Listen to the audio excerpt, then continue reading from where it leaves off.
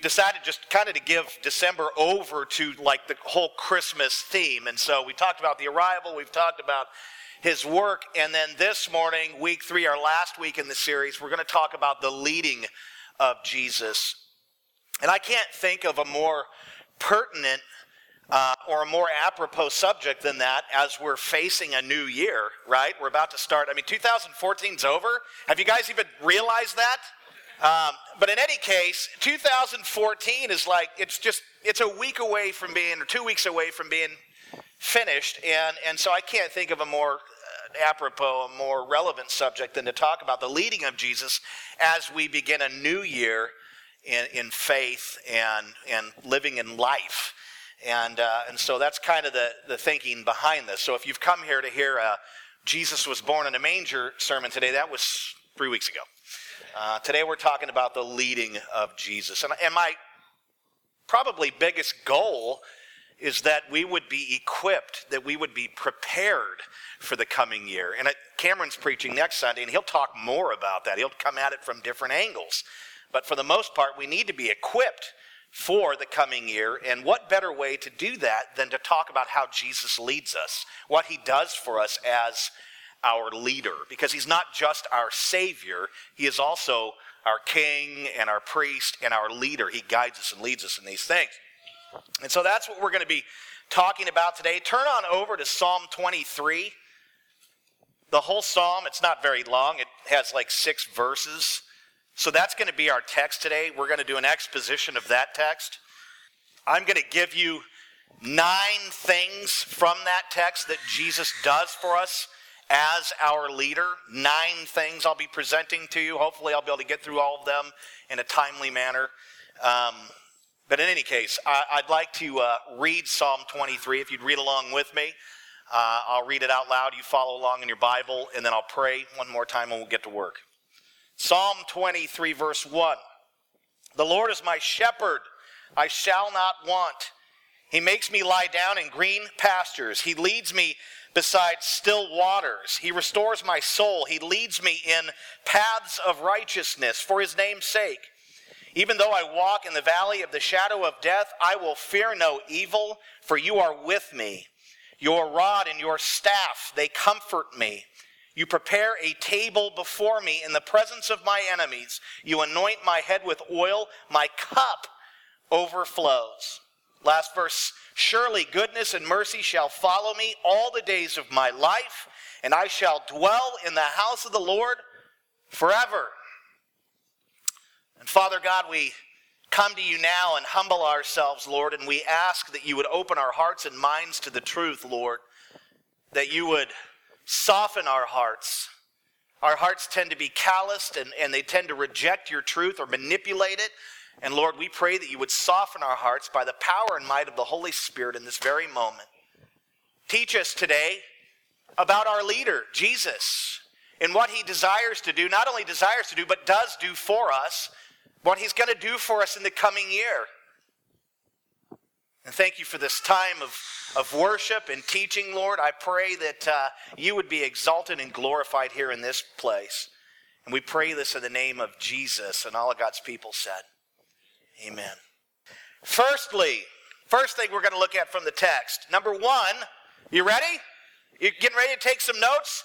You're going to want to write these things down because you're going to want to come back to them. You're going to want to come back to Psalm 23, but you're going to want to come back to these points. You're going to want to come back to these points because every verse basically illustrates 1 or 2 of these points. And so you're going to want to come back to this stuff in 2015, and there's a number of reasons why, and we'll get to that. But number 1 is Jesus satisfies us.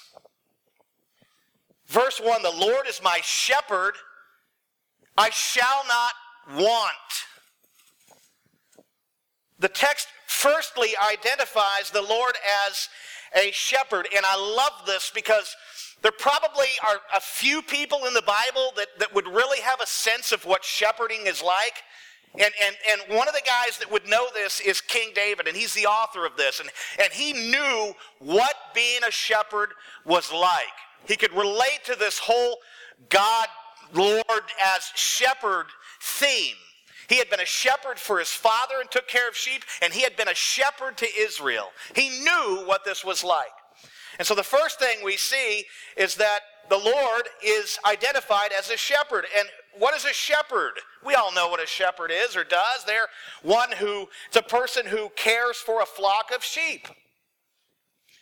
The shepherd is basically the master of the flock. He leads the flock, he feeds the flock, he guards the flock, he comforts the flock, he heals the flock when the sheep are injured, and he trains the flock. He literally oversees and manages all that pertains to the flock. The flock has been entrusted to his care, and he cares for the flock in every way. It is essentially his job to make sure that his sheep are cared for in literally every regard. A shepherd provides continuous care, continuous nurture, and continuous protection. He never takes his eyes off his flock, not even for a moment. He never steps away from his flock, not even for a moment. When he puts his flock in the sheep pen, he remains near and alert in case a predator tries to hop the fence to harm his sheep. The work of a shepherd is a daily, moment-by-moment, 24/7, 365 kind of work. A shepherd is always on duty. Now, this isn't the only, and now you just think about this role as shepherd, and now you apply it to Christ. All that a shepherd is applies to Jesus. Now, this isn't the only appearance of the Lord as a shepherd in the Bible. Genesis 49:24 refers to the Lord as the mighty one of Jacob, the stone of Israel, the Almighty, and the shepherd. Psalm 80 verse 1 refers to the Lord as the shepherd of Israel. Ecclesiastes 12:11 says, the words of the wise are like goads, and like nails firmly fixed are the collected sayings.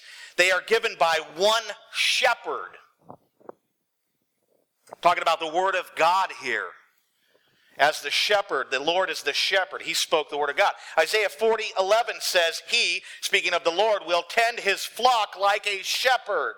He will gather the lambs in his arms. He will carry them in his bosom and gently lead those that are with young. In John 10:11 and 10:14, the Lord Jesus referred to himself as the Good Shepherd. You remember that title that he took for himself? He referred to himself as the Good Shepherd. In Hebrews 13:20, Jesus is called the Great Shepherd of the sheep. In 1 Peter 2:25, Jesus is called the Shepherd and Overseer of our souls. Now, I don't want to belabor this point as the Lord, as Jesus as shepherd, but it's essential, it is absolutely essential that we understand that the Lord Jesus leads us as a shepherd, that he is our good shepherd, and that all that a shepherd does for his sheep applies to Christ, and even more so with Christ. And as our good shepherd, Jesus gives us all we need, and he, what? Satisfies us. We shall not want. We shall not want. Why? Because we have the Lord Jesus as our good shepherd, and he cares for us. We are the flock, Jesus' flock, and he cares for us as a shepherd. He takes care of everything for us. He takes care of us emotionally and physically and spiritually, especially spiritually. When you find yourself, whether you find yourself right now at this very moment in your life, or in the coming year, at any point in 2015, and it's going to happen where you find yourself dissatisfied spiritually, dissatisfied emotionally, dissatisfied physically. Have you ever felt this way? Like, man, I just feel like something's lacking. My wife and I make these jokes about shopping, and we need to go out and get some, retail therapy. And it makes us feel good to go out and shop and all that. And then we get the item that we think we want. Then about 2 hours later, that buzz wears off. And you're out $100. Or if you have two teenage boys and another one, you're out $1,000. They just keep getting more and more expensive. But if you find yourself dissatisfied or wanting spiritually, emotionally, or physically in 2015, remember our good shepherd. Remember how we shall not want in him, that he satisfies us. You see, that's one of the ways that I overcome these strong pulls to getting things or wanting something or what have you, is that I reflect upon Jesus and how he truly satisfies me. And some would say, well, Jesus only satisfies us spiritually. You know what? If a person becomes satisfied spiritually, they will become satisfied in every other department and area. The longings of the soul, once they're met in the Lord, begins to quench all of the other longings. And Jesus, as our good shepherd, is one whom we can draw close to and pray to and seek after when we're feeling a pull towards the things of this world, or that we need something, we think we need something. This is especially pertinent to singles. I just gotta get a boyfriend. I just gotta get a girlfriend. I just gotta do this or that. And you need to remember your good shepherd. And how our good shepherd satisfies us, that we shall not want. David had in mind here every area of life. He is our good shepherd and he satisfies us. That's Jesus. Number 2, Jesus gives us rest. Right there in verse 2, he makes me lie down in green pastures. Life is busy, isn't it? We're always running here and there. We always have to go to and fro. We have to drive our children all over creation to clubs and sports things and school and what have you. Life can be literally chaotic. Life can be tiring. Life can be exhausting. Our minds are constantly going. Our bodies are constantly going. Our spirits, our soul gets worn out from fighting the flesh and the devil. We need rest. And the truth is that we will never find rest, true rest, in a thing or in some other person, some other sinner. Only Jesus can give us true rest. Jesus leads us to himself, the person and place of rest. Jesus is the green pasture. Jesus doesn't take us to a place and drop us off. He brings us to himself where we find rest. It is within his arms that we find rest. He is the strong tower where we find rest from the storms of life, from the busyness of life, from the challenges of relationships, from hardships and all of these things. Psalm 46:1 says, God is our refuge and strength, an ever-present help in trouble. Christ is our refuge. In him we find rest. When we draw near to Jesus in prayer, he calms us. Have you ever done this? You're all worked up over something, something's going down, or something's going to happen, or something has happened, and you're all jacked up. And then you try to fix it, you try to do all this stuff, and that adds to your exhaustion. And then somehow you remember to pray. And you pray to Christ. You pray to our good shepherd, and you're calmed. Peace comes over you. You have rest in the shepherd.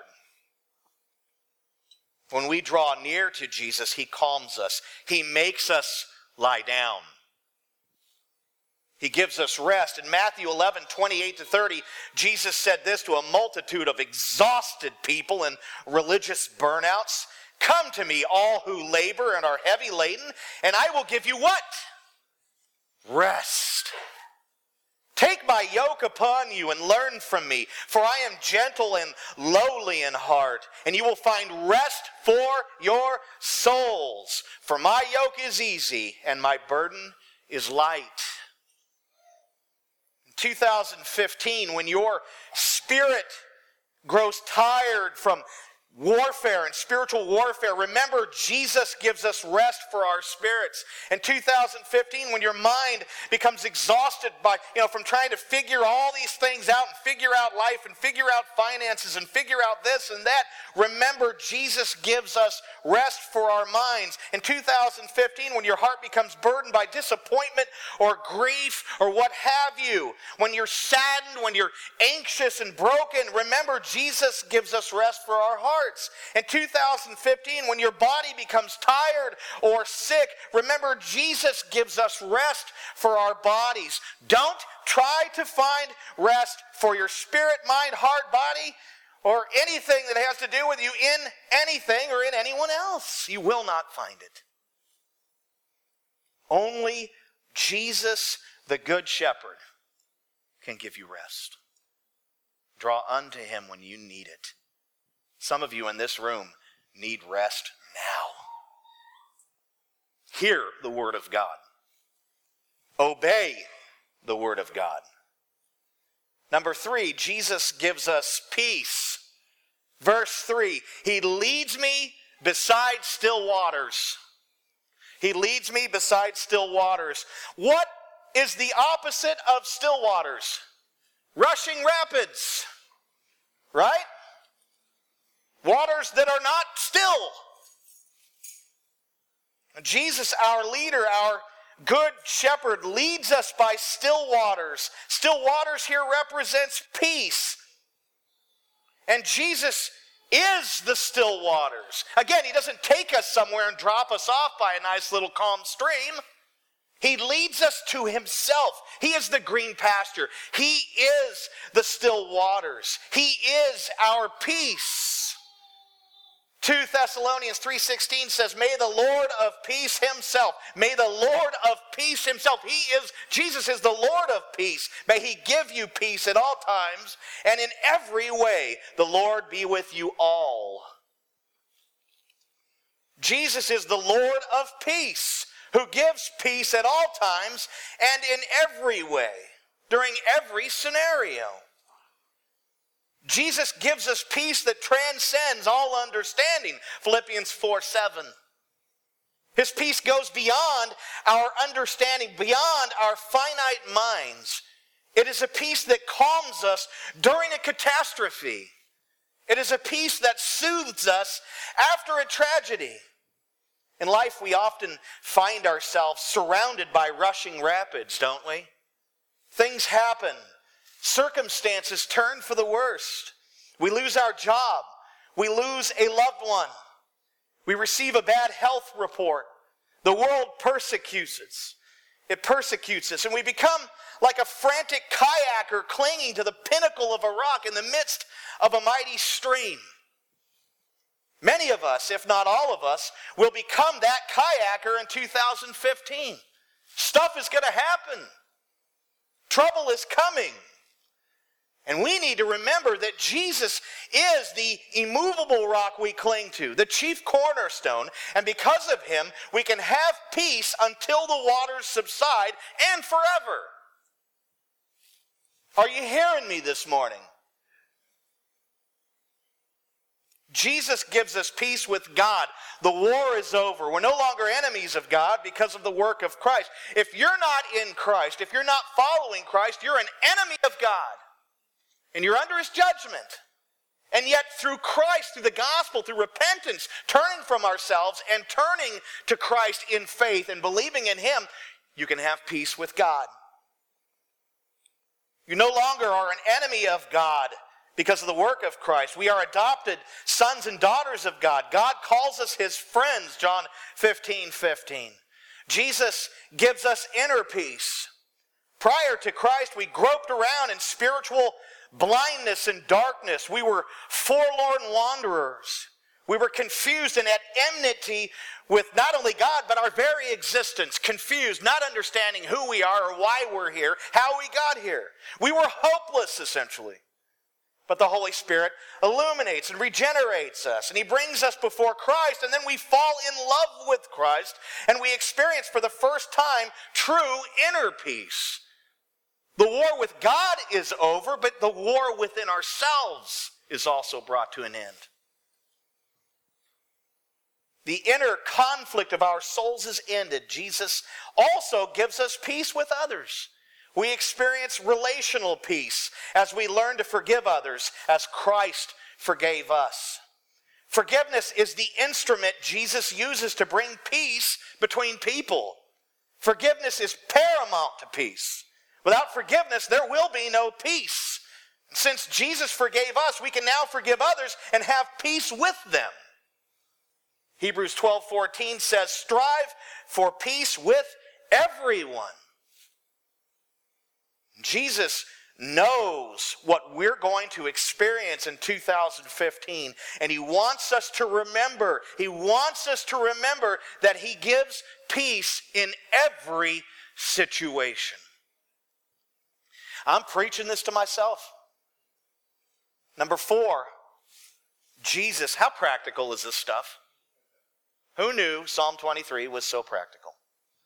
Number 4, Jesus renews us. He renews us. Verse 3, he restores my soul. Life is about starts and restarts. We take 5 steps forward, and then many of us, if you're like me, take about 10 backwards. We make progress and then we regress. We go forward and backward and backward and forward. We go up and down and over and out. Sounds like a Sinatra song. We're all over the place. Now, through the power of the Holy Spirit, we kill certain sins, and through the weakness of the flesh, we resuscitate certain sins, don't we? I got over that, I moved on, and I'm back in it. In 2015, we will experience many victories, and we will experience the agony, the contrition of defeat. A believer lives in a perpetual state of spiritual warfare against the devil, the demons, and the flesh. Spiritual fatigue is inevitable, but it doesn't stop there, does it? We can also become depleted physically via our busy schedules in life, and depleted emotionally via our relationships. When you combine spiritual, physical, and emotional fatigue, the result is a tired and weary soul. The Apostle Paul was a great missionary, maybe even the greatest one to ever live. He was bold and fearless. He took the gospel into some very dangerous places. We've learned that by studying Acts. He was rejected, persecuted, and even beaten, almost killed. He was deserted by his closest companions and friends. Because of his journeys, he experienced spiritual and physical and emotional fatigue. In 2 Corinthians 1:8-9, he wrote, "For we do not want you to be unaware, brothers, of the affliction we experienced in Asia. For we were so utterly burdened beyond our strength that we despaired of life itself. Indeed, we felt that we had received the sentence of death." This is someone who was pretty worn out. Have you ever felt this way? Have you ever become so worn out that you actually despaired of life itself? That you actually received, in a sense, the sentence of death?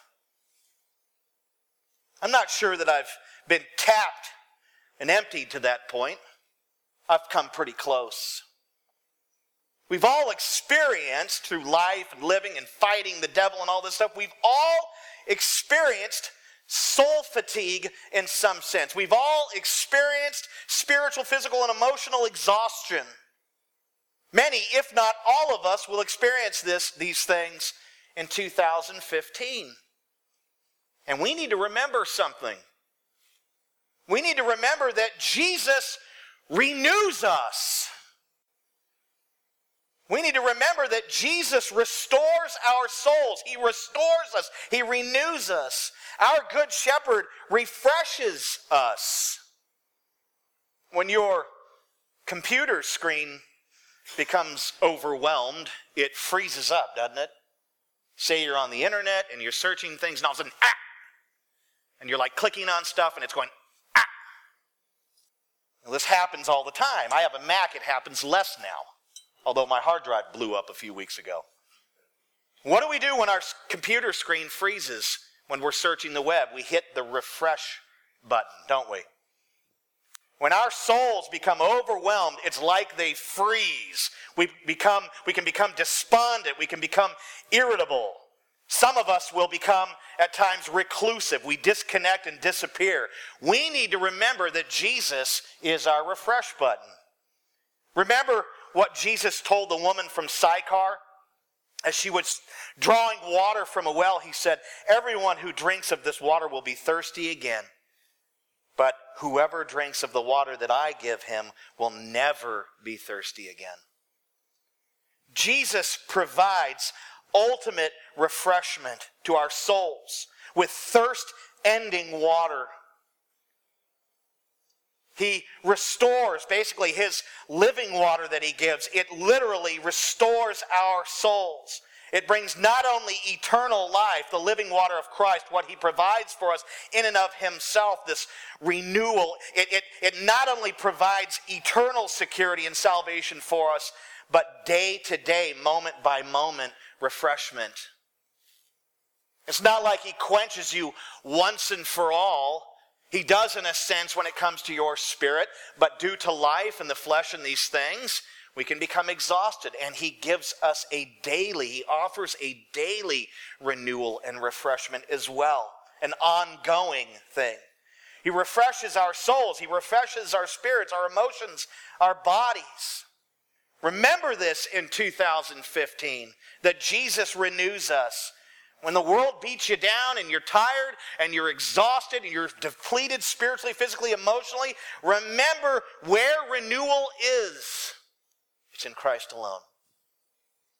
Come to Jesus often in the coming year to be renewed. 5, Jesus guides us down right paths. Jesus guides us down right paths, the right paths. Verse 3, he leads me in paths of righteousness for his name's sake. As our leader and good shepherd, Jesus will never lead us down the wrong path. Never. He always leads us down paths of righteousness. There is an overarching purpose here for the leading of Jesus down these paths of righteousness. He does it for his name's sake. If Jesus were to lead us down evil or wicked paths, then his name would be associated with evil, and that is inconceivable. God does not tempt men. God does not tempt men to commit evil, nor is he the author of evil. Evil exists because God foreordained to allow it, not because he foreordained to commit it with his own hands. If you find yourself on a wrong path, it isn't because Jesus led you there. It is because he allowed you to wander and go astray. This doesn't mean that he has completely left you. You must understand this. A good shepherd never leaves his sheep completely. He keeps an eye on them even while they are afar. 2015 will be marked by many paths and opportunities. As Christians, we need knowledge, wisdom, and discernment so we can figure out which paths are the Lord's paths. Which job should I take? Which school should I attend? Which car should I buy? Which guy should I marry? Fred or Barney? Neither. They don't wear shoes. And our flesh certainly doesn't help the situation. It's constantly wanting us to lead us down the paths of fleshly satisfaction. We are so easily deceived, aren't we? I've probably told this story before, but it works pretty good to illustrate this. But I once had a woman tell me that she believed that it was the Lord's will that she divorce her husband. She came into my office and told me this, and of course I'm like, I've heard a lot of things, but that's a really interesting one. How do you begin a conversation like that, right? And so I said, well, let's just take a look at what the scriptures say. And we went over and looked at a couple of different passages that talk about divorce, and we looked at Jesus' words about divorce. And I said, well, if your husband cheated on you, committed sexual immorality, adultery against you, and he's unwilling to repent and reconcile, then you pretty much have grounds for a divorce. That I don't think God's going to be pom-pomming you for getting a divorce. I think he still wants you to try to work this thing out, to reconcile. But if your husband's like, he's just doing what he's doing and that's who he is, and he doesn't care about you or he doesn't care about the Lord and he's going to continue in these things, then I think you have grounds. Is that what's happened? Oh, no. He hadn't done anything like that. Nothing like that. And I said, well, if that's not what he's done, then it's not the Lord's will for you to get a divorce. You don't have grounds for it. And she just, you don't understand me. You don't understand the situation. You don't understand how he's been mean to my oldest son and blah, blah, blah, blah, blah. Went into all this stuff. And she said, well, I'm pretty much going to go through with it anyways. And I said, well, I don't want to sound like a self-righteous guy here or anything, but if you proceed with that, you'll be in sin. Oh, no, you don't understand the situation. You don't get it. You're not in my shoes. I said, I'm not in your shoes, and I wish I could be. Maybe I could explain to you you're going to be in sin in a different way. Because no matter which way you spin it, you're going to be in sin. Well, you don't get it and whatever, and she had set her mind on doing it. Now, the interesting thing is she had set her mind on doing it. She dismissed me and dismissed others over at Big Valley, but closer to the time where she was going to get the divorce, he went to her and confessed that he had been unfaithful to her a number of times. He figured, well, it's over. I might as well just tell her what I've been doing, which was interesting. But my point is that she was determined well before she knew that. It wasn't the Lord, because the Lord doesn't lead us down unrighteous paths. It wasn't the Lord who was leading her originally to make that choice, to go down that path. Her guides were bitterness, anger, and the devil. And she didn't come to me for wisdom. She came looking for sympathy, thinking I would agree with her based on what she had said and then justify what she was about to do.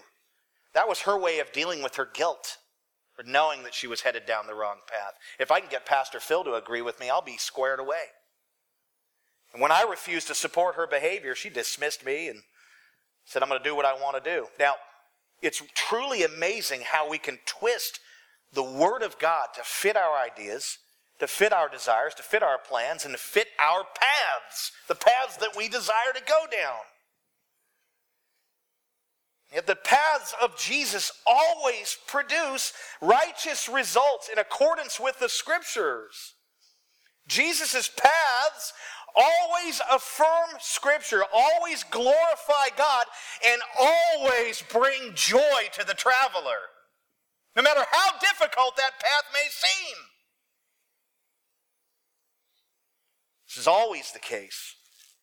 In 2015, if you cannot figure out which path to take or what to do about a certain thing, pray to Jesus, search the Scriptures, and ask a godly friend or elder for advice. We need to figure out for you what the path of Christ is, because that's the right path. Can't figure out what car to buy. Buy one that doesn't put you in 6 years of debt. That's the Lord's will for you. It's impossible in this culture. I can't do that. Why? Because I have to have a Mercedes. I hope they resurrect the Pinto. I can't figure out who to date or who to marry. Do they love Jesus more than you? Yes, that's who you date. That's who you marry. See, these things aren't that hard to figure out. I can't figure out what college to go to. Is that college going to work to destroy your faith over the next 4 years? Forget that college. Find one that'll build your faith. Jesus guides us down the right paths. Always. 6, Jesus protects us. Verse 4, even though I walk through the valley of the shadow of death, I will fear no evil, for you are with me, your rod and your staff, they comfort me. This verse has to do with the protective presence of our good shepherd, Jesus. David wrote, I will fear no evil. Why? For you are with me. The valley of the shadow of death is a metaphor. It represents a perilous and threatening environment where death looms over you. David had experienced the shadow of death many times. He knew what he was writing here. He had written this from experience. He faced death at the hands of King Saul. He faced death at the hands of his enemies, the Philistines. He faced death at the hands of his own son Absalom. But in each scenario, the presence of the Lord gave him a sense of protection, gave him a sense of security and comfort, which enabled him to persevere. Now, we are literally surrounded by danger and threats every day. Radical Islam is spreading rapidly. In fact, I just read a report. Those 2 New York police officers were killed. The guy that killed them was a radical Muslim. It's happening all over the place. What makes us think it can't happen here in good old Motown? Our government is out of control. The Constitution is under attack. The police state is emerging. Natural disasters throughout the world are prevalent. Crime is unprecedented in our country. Deadly diseases like Ebola are on the rise. There are more false teachers, and I think this is one of the most dangerous of all. There are more false teachers in the church today than ever before. Let's face it, the world around us is a very dangerous and frightening place. Is it not? My wife was commenting the other day as we were grocery shopping. She said, I don't really want our sons to get married and have children. And I said, why? Because of the world we live in. Because of what they're going to be exposed to. Because of how they're going to be persecuted. Because of how they're going to be treated. Because of how they're going to be affected and hopefully not infected. And I said, it's a pretty good point. It's a pretty bad world. But if they do, we're going to raise those grandchildren as covenant grandchildren in the fear and admonition of the Lord.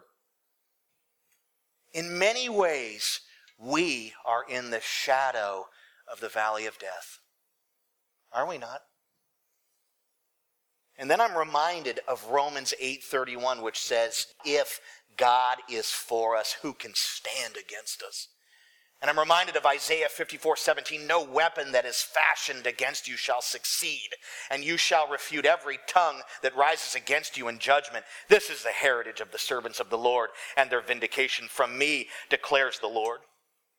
And I'm reminded of our great text that we're studying, Psalm 23:4. Even though I walk through the valley of the shadow of death, I will fear no evil, for you are with me. Your rod and your staff, they comfort me.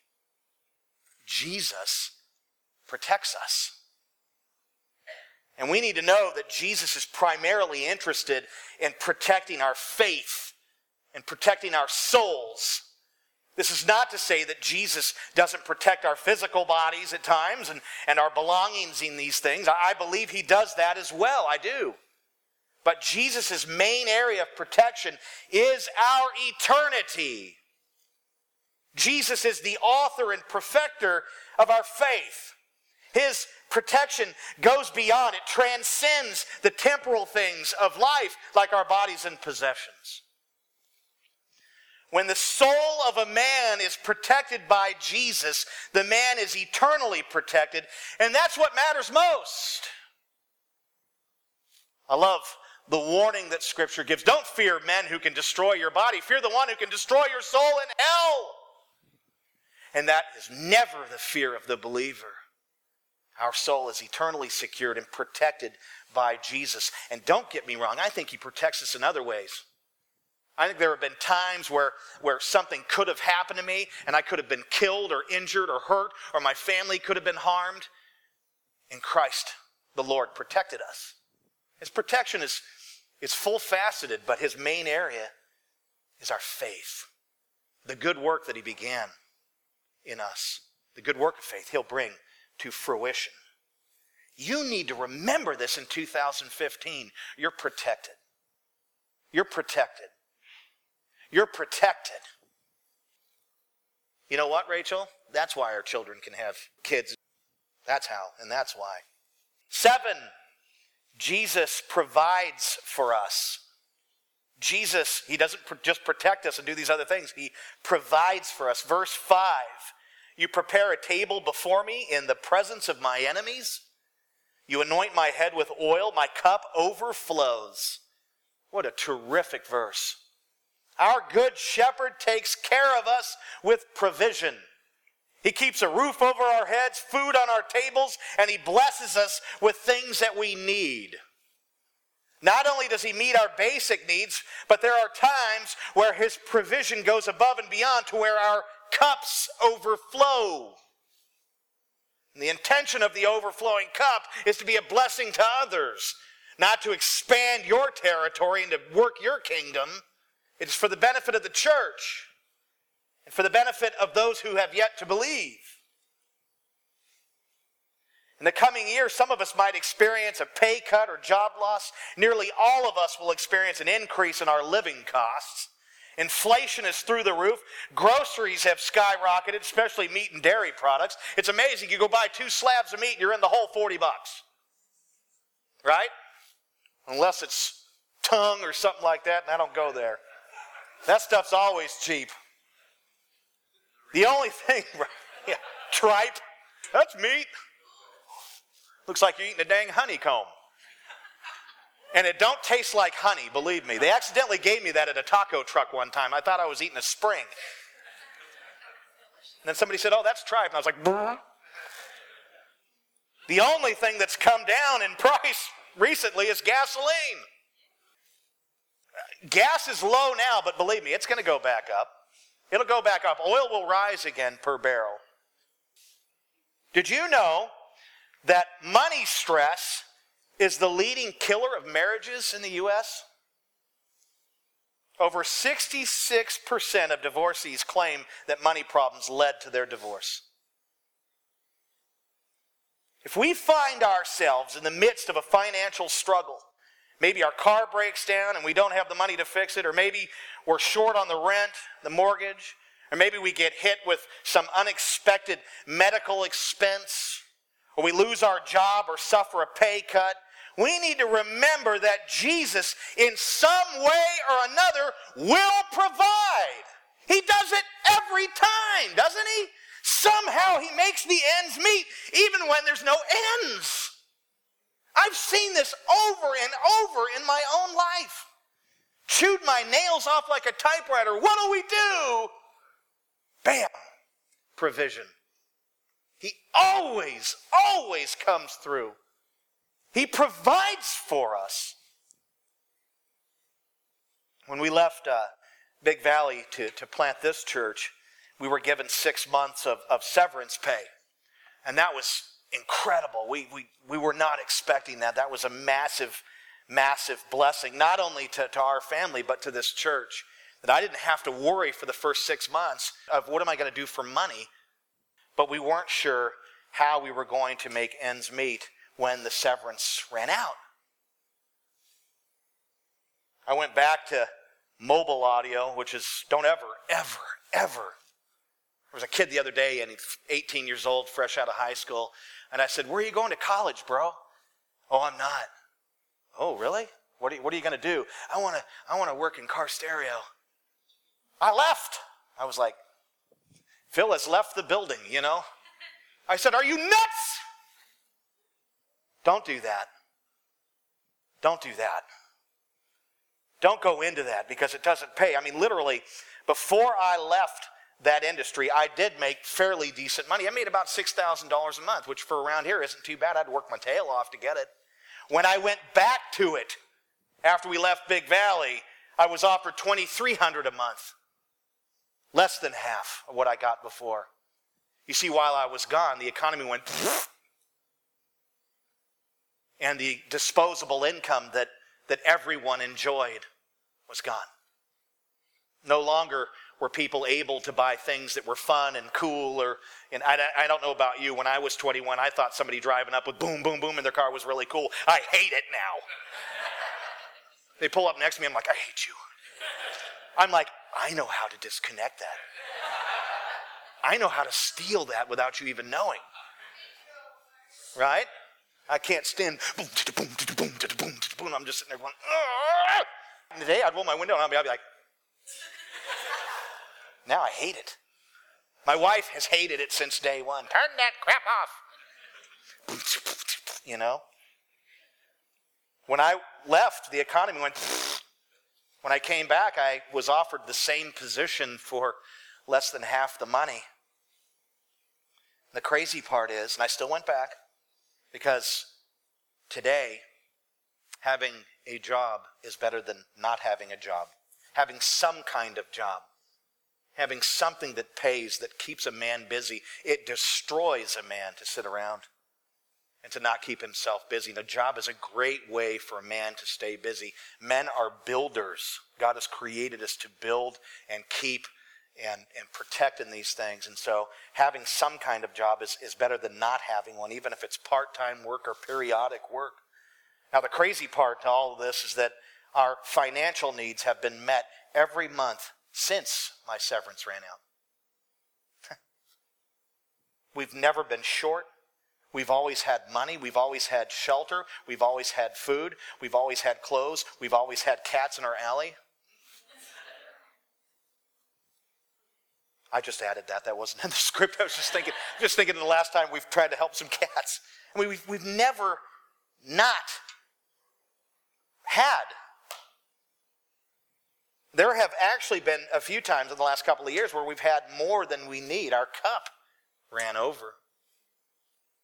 Now, what's my point? Jesus provides. Jesus provides.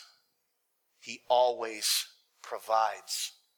If you find yourself in a financial situation or in some other situation where you have a need, remember that Jesus provides for us. There's a good chance that many of us, if not all of us, will be concerned in 2015 about money, concerned about provision. Remember, Jesus provides. Go back and reread Psalm 23, verse 5. Go over and read Matthew 6, 25 to 33. That's what you just heard a little while ago. Why do you think I had it read? That the Lord Jesus cares for even the birds of the air. They don't reap or sow, and he cares for them. How much more will he care for his beloved, for his bride? And you pray to the Lord for provision. Don't try to sort everything out all the time yourself. Men, listen to me. Don't run yourself ragged. You pray first and seek the Lord, and he will lead you down that righteous path to provision. 8, Jesus gives us grace. You've been waiting for this one, haven't you? Jesus gives us grace. Verse 6, surely goodness and mercy shall follow me all the days of my life. It's by his grace, the unmerited favor of God, that we receive goodness and mercy from God all the days of our lives. God has dispensed and delivered his grace to us through the person and work of Jesus Christ. God has given us his saving grace as well as his sanctifying grace. Grace isn't something that we need one time at the moment of our conversion. We need grace every day. Why? Because we still sin. One of the things that makes the gospel really beautiful and spectacular is the ongoing work of God's grace in our lives. God continually pours his grace on his children. God has an abundance of grace for us. God has an ocean of grace for us. I don't know about you, but I need his grace every day. I myself struggle with anger and trust and patience. I sometimes doubt the power of God's word. You preach these sermons and you wonder if it even matters. People seem to remain unmoved and unchanged. You rejoice with those who are obeying, and you have sorrow with those or for those who aren't. I often think about things I shouldn't think about, and I say things I shouldn't say, and it really bothers me. Does it bother you when you do these things, when you sin? Think about this. What's going to go down in 2015? In what ways will you struggle with sin? In what ways will you screw up? I asked myself that the other day. How will I sin in 2015? Will 2015 be a repeat of 2014? Lord, no! We need to remember. We need to remember that Jesus gives us grace. And because of this, goodness and mercy shall follow us, not just in 2015, but all the days of our lives. Aren't you thankful that sin doesn't disqualify us from receiving God's grace? It actually qualifies us. And don't misread me, well then I'll just sin it up. No. If anything, God pours more and more of his grace on those who humbly struggle with sin. James 4:6 says, God opposes the proud but gives grace to the humble. When your sin brings you to the brink of frustration and despair, remember that Jesus gives you grace. And when others sin against you, and that brings you to the brink of frustration and despair, remember to show them grace. You're going to sin in 2015, and so will I. None of us should rejoice in that. But we can rejoice in the fact that Jesus gives us grace. He saves us by his grace, and he sanctifies us by his grace. We're all going to need, I know some of you, we're all going to need a lot of grace in 2015. And Jesus gives it freely to those who are humble. Lastly, 9, Jesus gives us a glorious future. Jesus gives us a glorious future. Verse 6, and I shall dwell in the house of the Lord forever. The things we've talked about so far, really, prior to the 9th point, they really pertain to the here and now. He gives us grace and all of these things, and protection and all these things, provision, protection. He leads us. All of these things pertain to the here and now, life. They have to do with temporal life, life in the flesh. And I'm so thankful that Christ takes care of us, that he leads us this way. But in verse 6, David inserts his crescendo. He wrote this marvelous statement about heaven where he will spend his eternity in the presence of Jesus. It's as if David is saying here, the Lord, and through this whole psalm, the Lord does all of these marvelous things for us, but the greatest of them all is that he gives us an eternity with him. It's like everything that he has said builds up to verse 6. All of this care and provision and protection, it all has to do with this final point, and that is our future.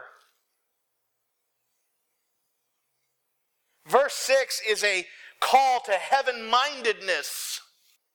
Verse 6 is the same as Colossians 3:2a, which says, set your minds on things above. In 2015, when everything is happening around you, remember that you're not a citizen of this place.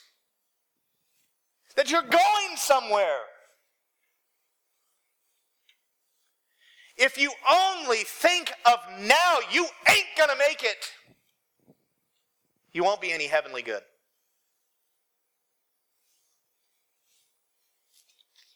I have to remind myself of this all the time.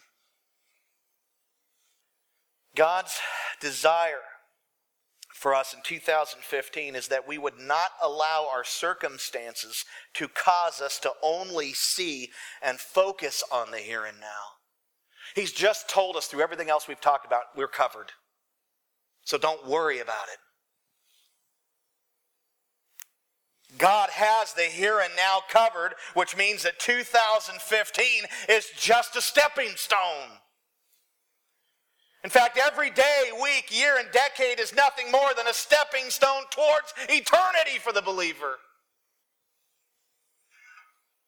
At the beginning of each day, we should think to ourselves, I'm another day closer to spending forever with Jesus. How can I make this day count for the Lord? But if we're constantly worrying about our daily provision and problems and safety and provision, all this stuff, we're not thinking about the mission of the church, and we're certainly not thinking about eternity. Our whole lives are just wrapped up in our life, not our eternal life. Here's my closing point. This is what I'm taking away from Psalm 23. This is the application for me, and maybe it applies to you. I hope it does. Jesus provides for us in every way, shape, and form, so do not become distracted by the day-to-day affairs of life. Serve Jesus faithfully. Keep my eyes fixed on our glorious future where we will dwell in the house of the Lord forever. Remember all of these things as you live in the next year, but remember this essential point. It really isn't about right now. It's about the future. I can live in the freedom of the knowledge of the future and serve Christ faithfully. Recap, Jesus is our shepherd. It wasn't a point, but it was. It wasn't technically a point, but it is a point. Jesus satisfies us. Jesus gives us rest. Jesus gives us peace. Jesus renews us. Jesus guides us down right paths. Jesus protects us. Jesus provides for us. Jesus gives us grace. And Jesus gives us a glorious future. My final question to you is, what will you give to Jesus? Or better yet, what do you need to give to Jesus this morning? Are there areas of your life that you haven't handed over to Him? Maybe for someone or some in this room, you have yet to surrender to Christ. You're not being protected by Him. You're facing His judgment. Repent and believe the gospel. Believe that Christ lived, died, was buried, and rose from the grave for you. That you would dwell with Him in the house of the Lord forever. You know, this is the perfect time of year to ask that question, isn't it? It's a perfect time of year to think about, what will I offer the Lord? How will I give myself over to the Lord in 2015? And it's the perfect time of year to start fresh and to begin again. Know this. If you belong to Christ, He purchased you as a whole. Which means that every aspect of who you are belongs to Him. Every area of your life belongs to Him. You belong to Him, the whole person. Jesus purchased you as a whole. Every area, every part, your finances, your relationships, your speech, your thoughts, all of it belongs to Him. And if there are areas that you have yet to give to Him, I encourage you to give your whole self to Him. Make that your resolution for 2015. Believe these truths that you've heard and give yourself over to Christ fully. And I hope that you've been blessed and encouraged by how Jesus leads us.